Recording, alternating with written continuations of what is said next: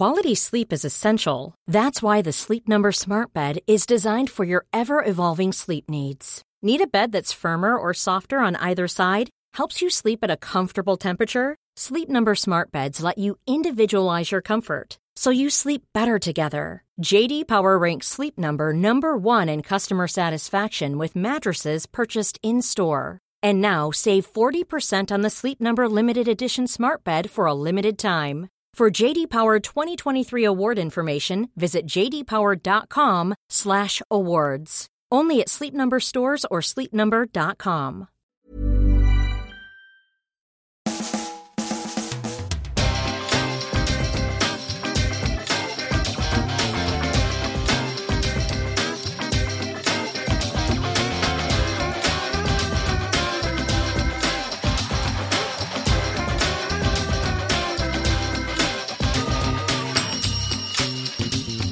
Hello there and welcome to another Arsblog Arscast right here on arsblog.com. Hope you're well.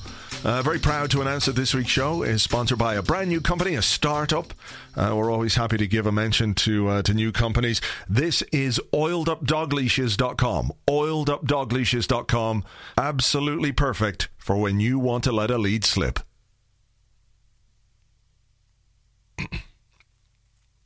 I left some space there for you to insert your own tumbleweed sound effect. If you'd like to go back and just play that again, you can just imagine desolate plains and tumbleweeds and things. Hey, look, what can I do? I can only work with what the team give me, and what the team gave me this week and gave all of us was, I don't know, some kind of respiratory disease. Like if they came stumbling towards you down the street with crusty sores around their mouth, and just as you were passing by, they went and coughed right into your mouth. That's what they gave me. And you. It wasn't good. Because, you know, you're 3-0 up at home. Okay, there were some moments where they looked pretty dangerous. And that's par for the course these days.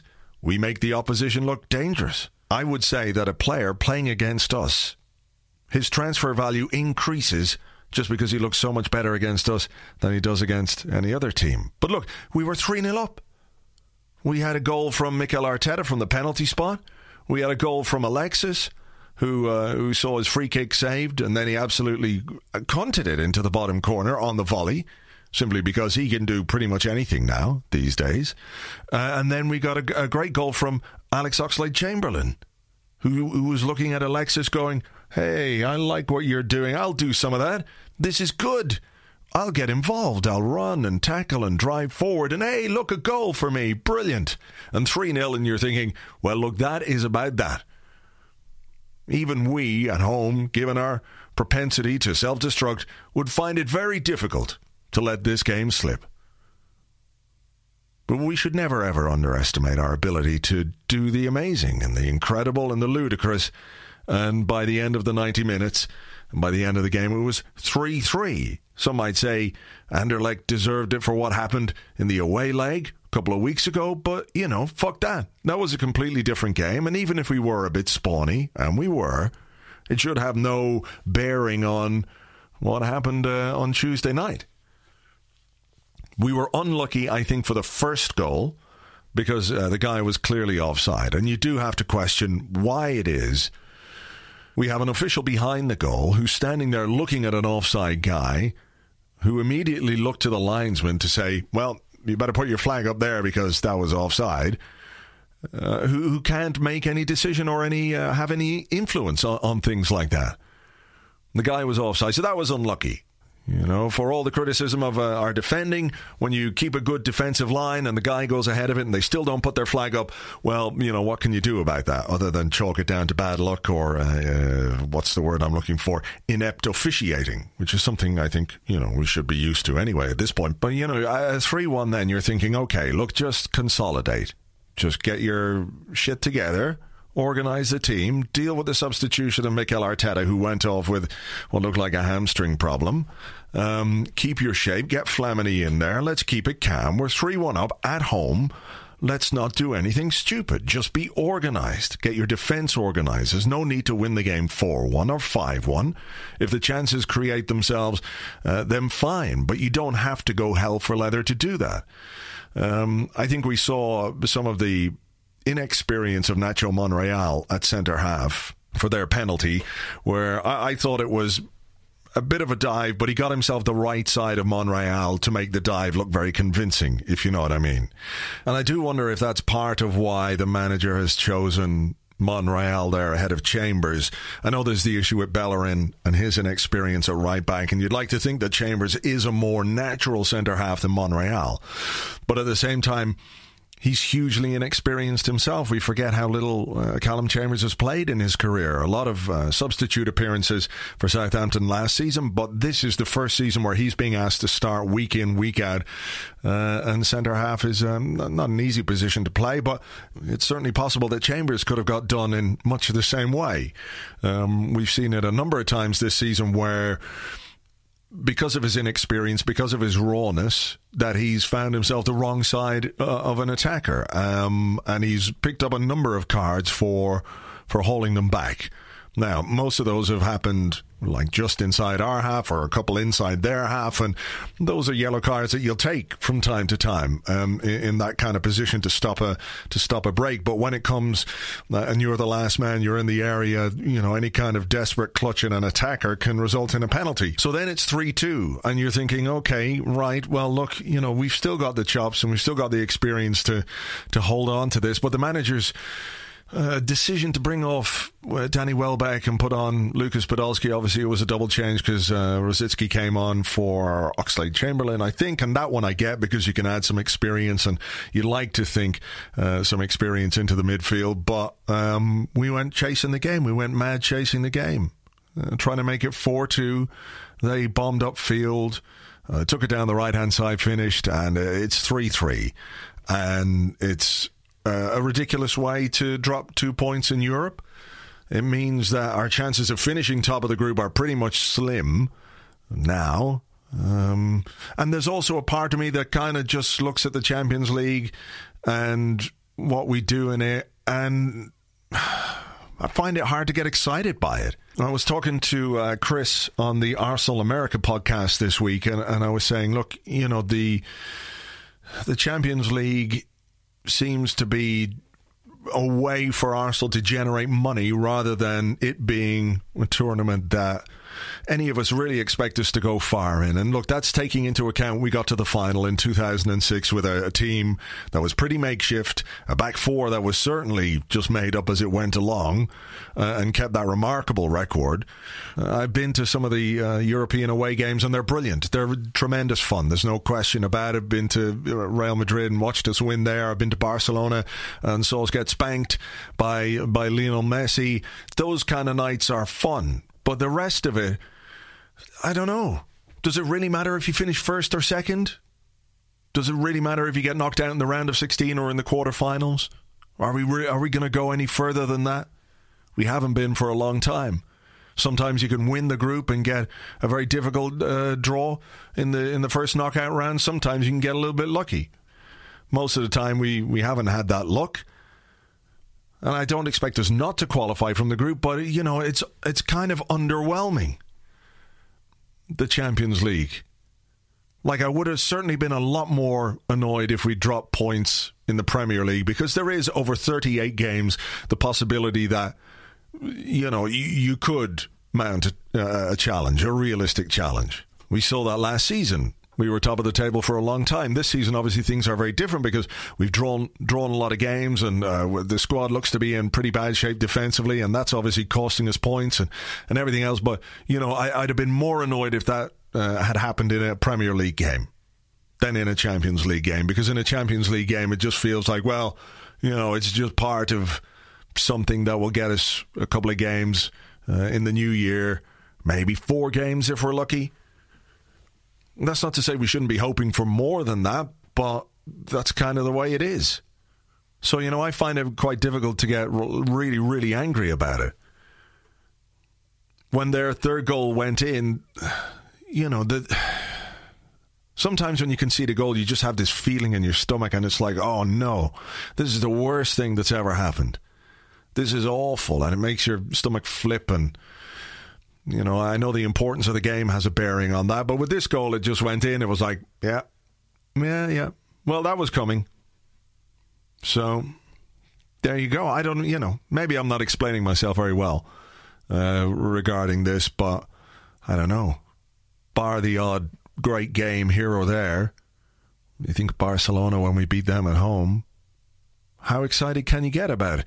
Top 4 finish last 16 of the Champions League. Top 4 finish last 16 of the Champions League. How exciting can that be after so many seasons? So this is just, you know, part of that. It doesn't really impact on it in any way. It's not going to change the way the group works out, I don't think. I think we'll still qualify. And it probably won't change a great deal about our eventual progress in the competition. So I don't know. Maybe that's just me being a bit miserable about the whole thing. Anyway, we'll see. A little later on, we're going to have a competition. You can win yourself a nice T-shirt. A trophy-winning T-shirt, indeed, to help cheer things up from Art of Football. We'll give you details on the competition. But now, time to talk to our guest this week to try and make some sense of what we saw in midweek, or not, as the case might be. Delighted to welcome back to the show from The Guardian, it's Paolo Bandini. Hi there. Hey, how are you? I'm all right. On Tuesday night, though, we saw an Arsenal team that wasn't quite all right. 3-0 up against Anderlecht and dragged back to 3-3. And one of the overriding feelings was the air of inevitability about it once we conceded a goal. Now, even if you take into account that the first goal was offside, Arsenal shouldn't be throwing away that kind of a lead at home.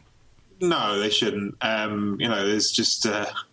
we were just talking about this off air before we started, but it's exactly as you wrote in your column. It was a grim inevitability to it all. It started to unravel, and somehow, as soon as that first goal went in, there was just this feeling that this was all about to come apart. And it was just so many different things, wasn't it? It was as Wenger said, there was a degree of arrogance there, of the sort of thinking the job was done at 3-0, but there was also just absolutely calamitous defending, a little bit of bad luck maybe on the decisions, sure, but just an inability to close out a game, which is sadly absolutely nothing new.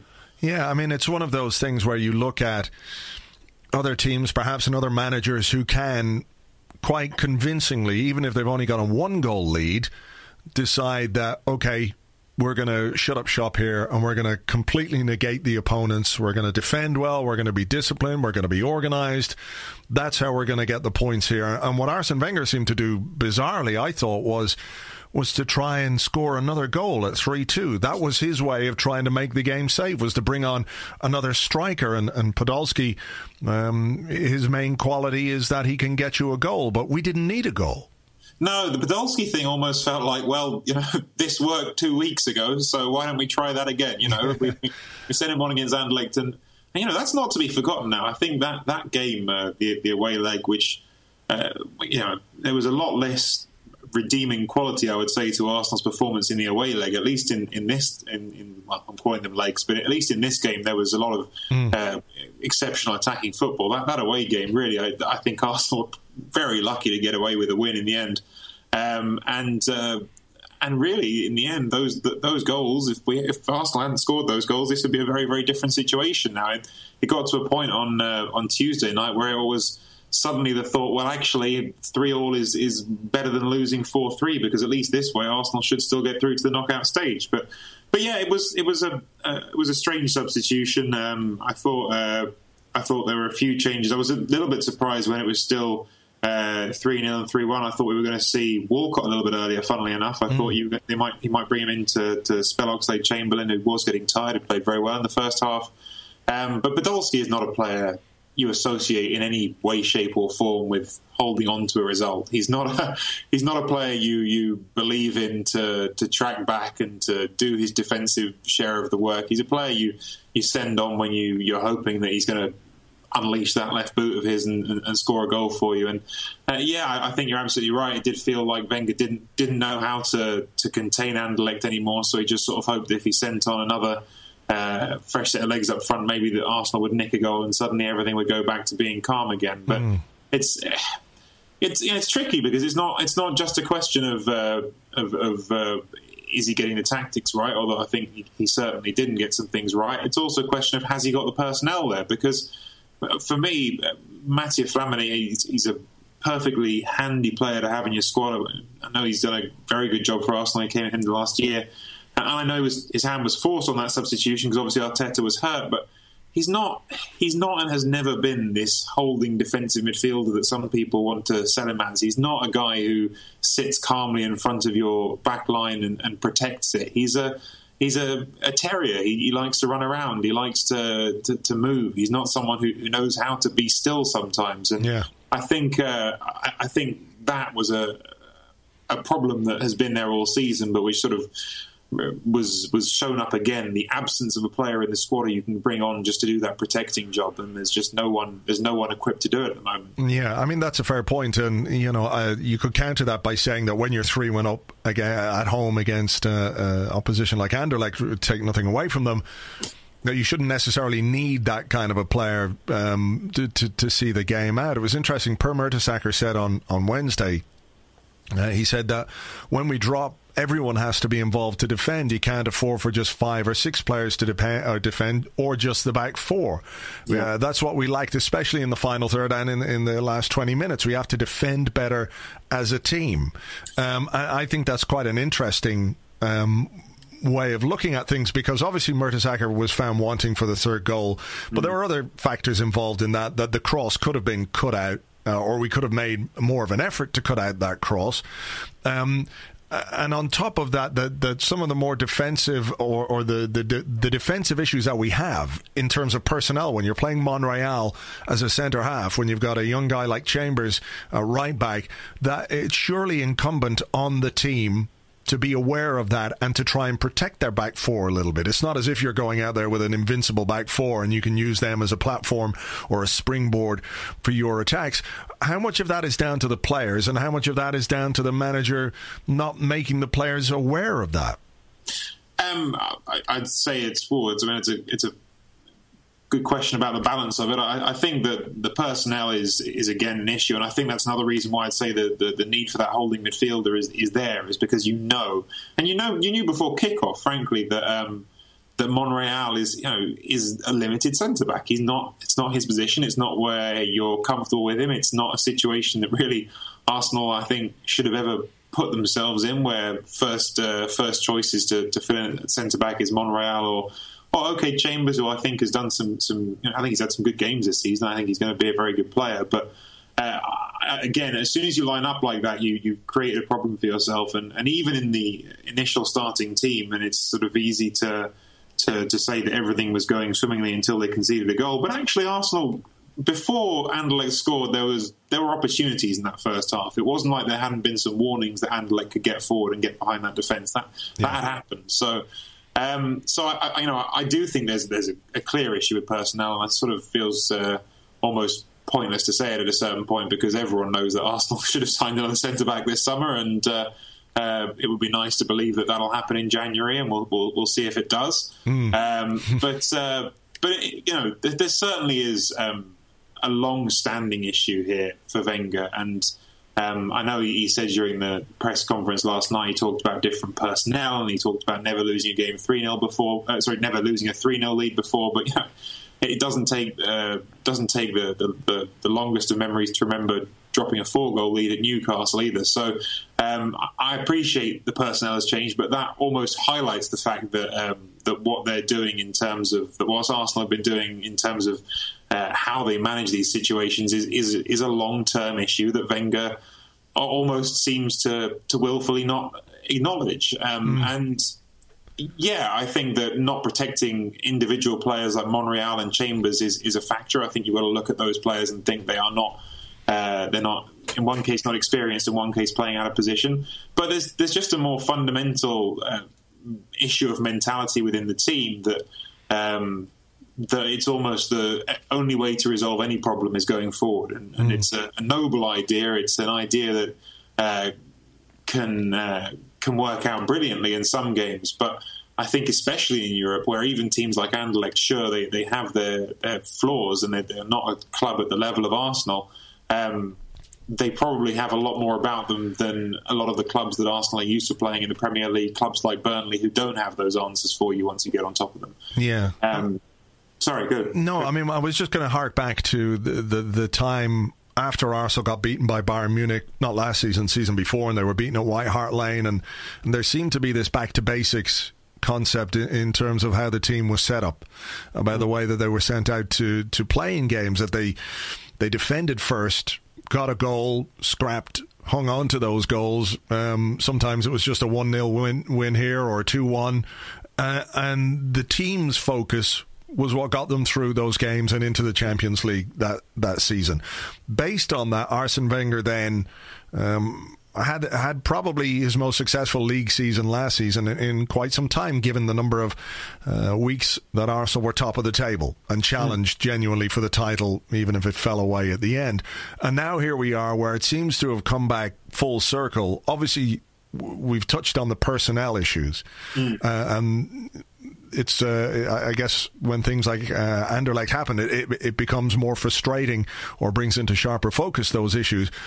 But this idea that we have to be an attacking side first seems to be at odds with the way that Arsene Wenger wants to play the game, regardless of how effective it might be. Yeah, and I think I think there's lots of elements to it, and one of them certainly is the fullbacks. I think it's understandable and encouraging that you want your fullbacks to push on. I think that's something that is important to the way Arsenal attack, but there still seems to be a lack of nuance to it in terms of when that happens and making sure that we're always covering, which I think better teams do. I think, unfortunately, it's something that Chelsea are very good at.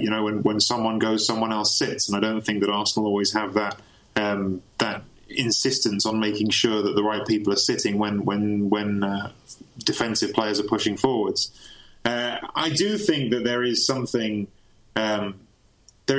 which is sort of harder to put your finger on, which you've talked about a little bit there, and last season. And this has sort of been the problem, actually, is that Arsenal do go through these waves where it feels like some of these problems are being fixed, but then they always come back again. And I do think there's a certain element of I don't even know how to describe it other than decadence to this team. There's always this sort of underlying mentality where it's like they can get themselves into a zone for a while of believing that all these things need to happen, that we have to work hard and we have to have that unity that you talked about and have everyone pulling for each other. And then there's just too often, too regularly, and too... Quality sleep is essential. That's why the Sleep Number Smart Bed is designed for your ever-evolving sleep needs. Need a bed that's firmer or softer on either side? Helps you sleep at a comfortable temperature? Sleep Number Smart Beds let you individualize your comfort, so you sleep better together. J.D. Power ranks Sleep Number number 1 in customer satisfaction with mattresses purchased in-store. And now save 40% on the Sleep Number Limited Edition Smart Bed for a limited time. For J.D. Power 2023 award information, visit jdpower.com/awards. Only at Sleep Number stores or sleepnumber.com. Cool fact, a crocodile can't stick out its tongue. Also, you can get health insurance for a month or just under a year in some states. United Healthcare short-term insurance plans, underwritten by Golden Rule Insurance Company, offer flexible, budget-friendly coverage for you. Learn more at uh1.com. Many different seasons, this point that Arsenal get to where they start to treat certain teams and certain situations too lightly, and they don't know how to dig themselves out of that until it's too late. Whether that's showing up for certain home games and starting slowly and then having to rescue a result, as has happened a couple of times already this season, or whether that's like against Anderlecht, thinking that job's done when it's not done yet. Yeah. And that is the kind of thing where it's hard to shake the idea over so many years that in the end it comes back to the manager, because it's almost his own argument last night that comes to work against him, which is we've got completely different personnel. Well, okay, so what's the constant here? And I don't say that as a big Wenger basher, because I'm not. I've always been in the camp very firmly that all this talk of moving on from Wenger. I will sign up to the moment someone can point me in the direction of another manager who is available and would take the job and could do it better, which I think that very few people have good answers for. But it is extremely frustrating. And what's frustrating, really, the criticisms of personnel are legitimate and important, and I think it's silly that what happened this summer with letting Vermaelen go, and I thought Vermaelen went at a good price, and that was a good piece of business for Arsenal, but letting him go and not thinking about that more and who is coming in to replace him with Sagna also leaving. And I think that those questions are all legitimate. But in the end, you still look at this squad and think, okay, well, this was a team that performed better last season than it is right now, and has added an absolutely undeniably world-class player in Alexis Sanchez since last season. So why is this team not better than it was last season? It's a hard question to answer. Is some of the frustration based on the familiarity of the situation we find ourselves in that it looks once again that Arsenal will finish more or less top four based on what we've seen from all the other teams around in the Premier League this season, that, there's the requisite quality to finish ahead of most of those. The Champions League, we're probably going to get out of the group, not going to win the group, it doesn't look like, and then you get yourself a draw against probably Bayern Munich. And this just seems to be the situation that Arsenal are in year after year. Objectively, if you look at it, it's Arsenal are in the Champions League. They're finishing in the top four every season. They're good stadium, lots of nice players.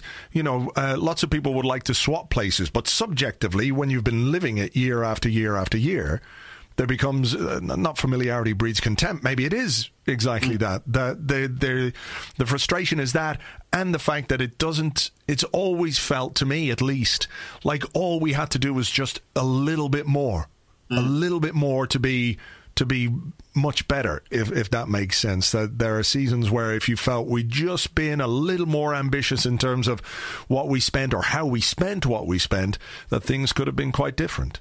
Yeah, I think that's true. I mean, the spending one is the spending issue is tricky now, because the last two seasons, one thing you can't say is that Arsenal haven't gone out and been ambitious in terms of bringing in big names who had the fans, excited. I think Ozil's, it's not worked out so far the way everyone hoped it would, and there's still time. I don't think he'd be anything like the first player to have a bad first year, even the first year and a bit, and come good. I can think of perhaps not as high profile a player, but I would say very similar trajectory for Edu at Arsenal. Really slow start, and maybe even Gilberto Silva as well to some extent. Players who came in and took a while to find their place, but then became important players. I think that you could also still argue, which was the big point made when Ozil was signed, that his signing him represented something symbolically, and that then allows you to go out and convince someone like Sanchez to come to your club, and that this is a team with ambition. And Sanchez, again, I think is one of the best signings any club has made in the Premier League this summer. I think he's right up there with Diego Costa probably in terms of players who are acquired not even at the sort of very top of the market when you look at how much United played for Di Maria, and have been incredible players. So there's there has been money spent, and there have been good players bought.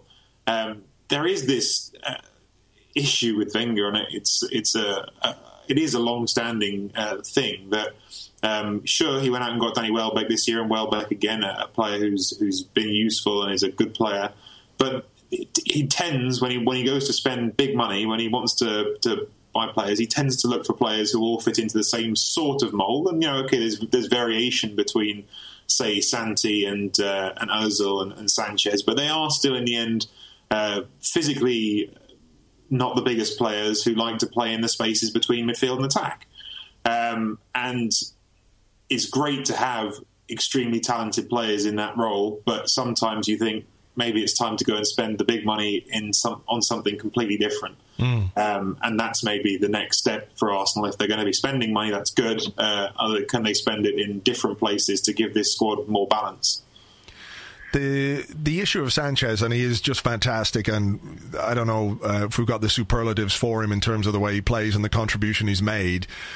But the support perhaps that he's getting on Tuesday night against Anderlecht, I thought Alex Oxlade-Chamberlain was somebody who took up the baton and went with Alexis in terms of how he played and how he attacked, and I thought he thoroughly deserved his goal. And you could look at him maybe taking inspiration from Alexis. And my feeling about these comments about some of the players saying to Alexis, you know, you've got no winter break, so just chill out, don't burn yourself out. You know, my feeling is, look, it's your job as the rest of the squad to make sure that doesn't happen by helping him and taking on some of the responsibility. And players like Ramsey, players like Cazorla, players like Wilshere haven't done it yet this season. Santi obviously has been in the team, the other two in and out of the team, but, you know, none of them have really performed to the level that we would like them to. No, Ramsey's probably been one of the most disappointing players so far this season, to be honest with you. And that's not saying that he's been the worst player or anything like that, but it's just that he's set such a high bar in the last season and prior to that becoming such an excellent player. And I don't think we've seen it this year. And who knows, maybe that is even partly related to Sanchez and taking up similar positions and trying to work out where they both fit into a team together, which is tricky. I understand that. But I do think that that's certainly part of it. Is those players not taking on their part? And I have a problem with this idea of don't burn yourselves out with the when you've got the no winter break. I understand it's true that in Europe you get this actually really not that long interval in most leagues. It's generally not nearly as big a deal as sometimes we imagine it to be in England. But especially because very often these days those winter breaks end up getting filled with tours to places that don't allow the players that much rest. But you know, the answer to that shouldn't be take your foot off the pedal. The answer to that should be, well, here's a squad rich in players who can fill these roles, and if you need a break, then we'll be able to give you a break when we need it, because everyone's going to be working as hard as that. And I think that Sanchez's work rate is, you know, it's almost the best thing about him, which probably isn't true because his incredible levels of skill are probably the best thing about him. And the goals. But it's tremendously important. I think that it's no accident that the third goal against Anderlecht came from a tackle that he won. And I think that actually it's one of the things that's winning Welbeck a lot of credit at the moment is that, sure, he's not scoring those goals as much as people would ideally like, but he is another player who works hard from the front, wins tackles and puts that legwork in. And that was, you know, the additional problem with taking him off to send on Podolski. Lost that player who was doing that. The answer is, you know, it should never be, you know, you do a little bit less. It should be everyone else do a little bit more, and then maybe Sanchez can do a little bit less because everyone else is working as hard around him. Yeah, and I think that's actually, in the end, for all the obsession that people put around star players like Messi, in the end, that's a big part of why Barcelona were as successful as they were and continue to be as successful as they are for as long as they have been. It's because the front half of that team works its asses off. You know, those players press like crazy, and they have unbelievable work rates right through a season, and that's actually the foundation of so much success is just the very boring, basic hard work. I mean, do you think there's maybe not a culture, perhaps, of when we look at Aaron Ramsey, for example, a guy who had his struggles and who failed to convince people until he went back to basics and just put in the hard work and was disciplined in midfield and then kicked on and did brilliant things from an attacking point of view. But it was built on the fact that he was hardworking, he was disciplined, he stayed organised, and it seems to have, whether it's passed him by or whether he's trying too hard, obviously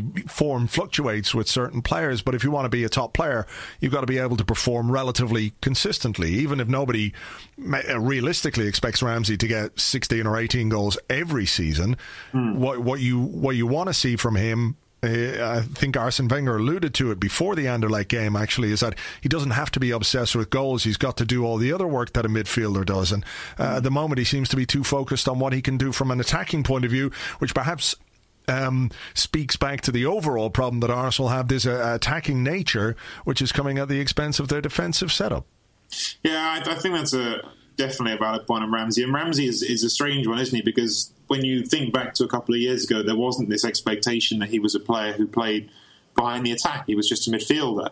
And I do think that it almost feels like he thinks now that the place he belongs is, the middle one in a 4-2-3-1, or maybe, the furthest forward in a diamond in the midfield. He thinks he should be the guy at the pinnacle of that central midfield, and understandably, because he's got a great shot on him and he does score those goals. But when you've got as many players as Arsenal have capable of contributing in that sort of way, there needs to be more sacrifice somewhere, and it's not clear where that's coming from at the moment. Well, look, lots of problems, not too many solutions from here, but then that's not our job. Thanks, Paolo. We'll catch up again soon. Cheers, Andrew. Speak soon. Thank you indeed to Paolo. You can find him on The Guardian and, of course, on Twitter at Paolo_Bandini, at Paolo_Bandini. So do give him a follow. We're going to be back with a T-shirt competition right after a tale of the unexpected.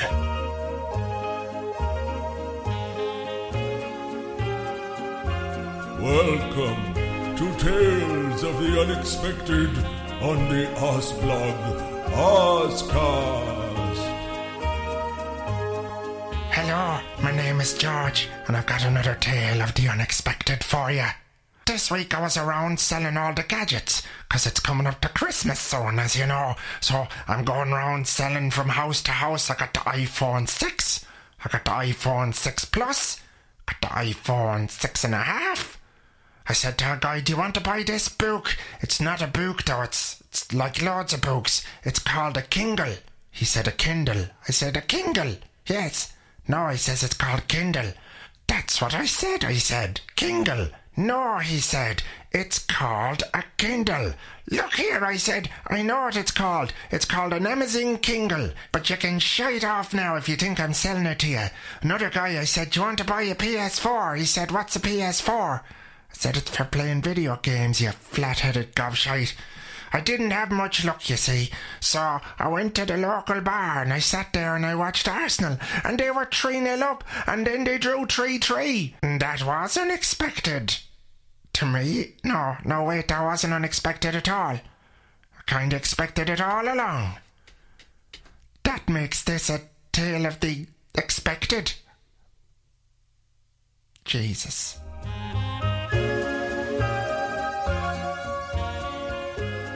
We will have another tale of the unexpected on another Arscast in the very near future. Now, as we head towards the weekend, and after what has been a pretty disenchanting week in terms of football, how about some good news? Yeah, I think everyone's prepared for a bit of good news. They'd like it, lift their spirits, just get you back in the mood. Well, check this out.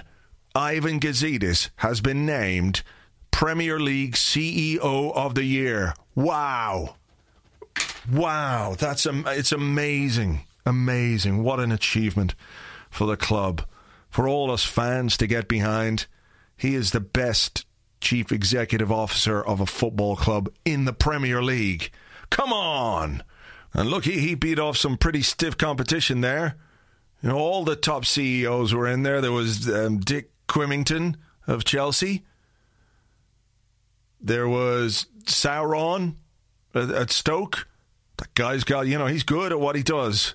Quite limited in his focus, but he's pretty good. Then there's the guy who looks like a prematurely aged 12-year-old who's been dragged through a hedge. The guy from Manchester United. There was that guy. Newcastle CEO, which is actually a shoe that belongs to Mike Ashley.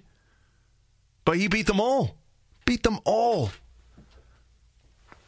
Top CEO of the year in the Premier League. It does not get more prestigious than that if you are a CEO of a Premier League football club. Wow. I'm just stoked here. It's made my week. Imagine they have a thing for the best CEO of a Premier League football club. Fuck me. Seriously. The Football Club CEO Awards. Imagine the stuff that they talk about. How can we make ticket prices even higher? And Sauron will be all going for, look, we need more orcs. That's how you deal with these things. It's orcs. And the 12-year-old Manchester United guy will just sit there sipping on a baby sham going, tee. And the rest of them will just sit around being awesome, masters of the football universe, because they are the best CEOs of the Premier League that ever were, until the next ones come along and they get an award, a piece of crystal for doing your highly paid job. Amazing. Amazing. Time for a competition. And you can win yourself a T-shirt from artoffootball.com. It's art-of-football.com. And they've got, the T-shirt is called Relief. And it features Arsenal players after the FA Cup win in May. Remember that? That was good, wasn't it? We won the fucking cup. And everyone was happy. Oh, I miss those days. I was quite drunk for about 3 days. Maybe that's what we're all doing wrong. Anyway, if you'd like to win this T-shirt, all you have to do is go to artoffootball.com, search for the Relief T-shirt. There's a page for it there. And just tell me the name of the 3 players that are on the front of the T-shirt. Email those 3 players to competition@arsblog.com. Forgot the address there for a moment. competition@arsblog.com. So go to art-of-football.com and go check out the T-shirt. It's entitled Relief. You'll find it. There's probably an Arsenal section there. T-shirts, yeah, you'll find it. Could be even on the homepage or something like that, but you'll find it. Just email me and we'll get you one of those T-shirts out in the post. Competition@arsblog.com. So that's really about that. We look ahead to the game against Swansea on Sunday. Who knows what might happen? Seriously, like who knows? I can't sit here and pretend that I've got any idea as to A, how we're going to play, B, what team we're going to put out, C, what might happen if we go in the lead, what might happen if we go behind, if it's 0-0. I just don't know. We're Arsenal and anything could happen, frankly. That's it. That's the reality of where we are and who we are and what we have to deal with right now. I don't suppose there's any point pretending any different. No point saying, well, maybe they'll learn the lesson and they'll, defend and that kind of crazy stuff. That seems a bit unrealistic to me. I mean, why would you defend? What's the point of that? Apart from, stopping the opposition scoring. But, it seems like an awful lot of hard work, so why bother? Your guess is as good as mine. And then after this game, we've got an interlull. So that's going to be a heap of fun. I hope we win this on Sunday, because that will just make the interlull quiet, because, what can you say? But anything else is just going to be a bit of a disaster. And then after the interlull, our first game is Manchester United. Well, that should be good. I know that they don't have any defenders either, so it might make things just a bit even when we play them. They've got to, put out cardboard cutouts of Ronnie Johnson, and we're doing the same with... I don't know who. Stathis Tavlaridis, probably. But look, that's something to look forward to in a few weeks' time. So look, let's just keep everything crossed that we can find something within ourselves against Swansea on Sunday that will allow us to take the 3 points without any drama, without any fuss. Maybe we could, get into the lead and not throw it away. Maybe we could do that. I'm going to keep everything crossed for that, and I'll talk to you on the next Arscast. We'll have an Arscast Extra on Monday, looking back at the weekend. Myself and James will be here answering your questions as well. So until then, have a good weekend. Take it easy. Cheers. Bye-bye.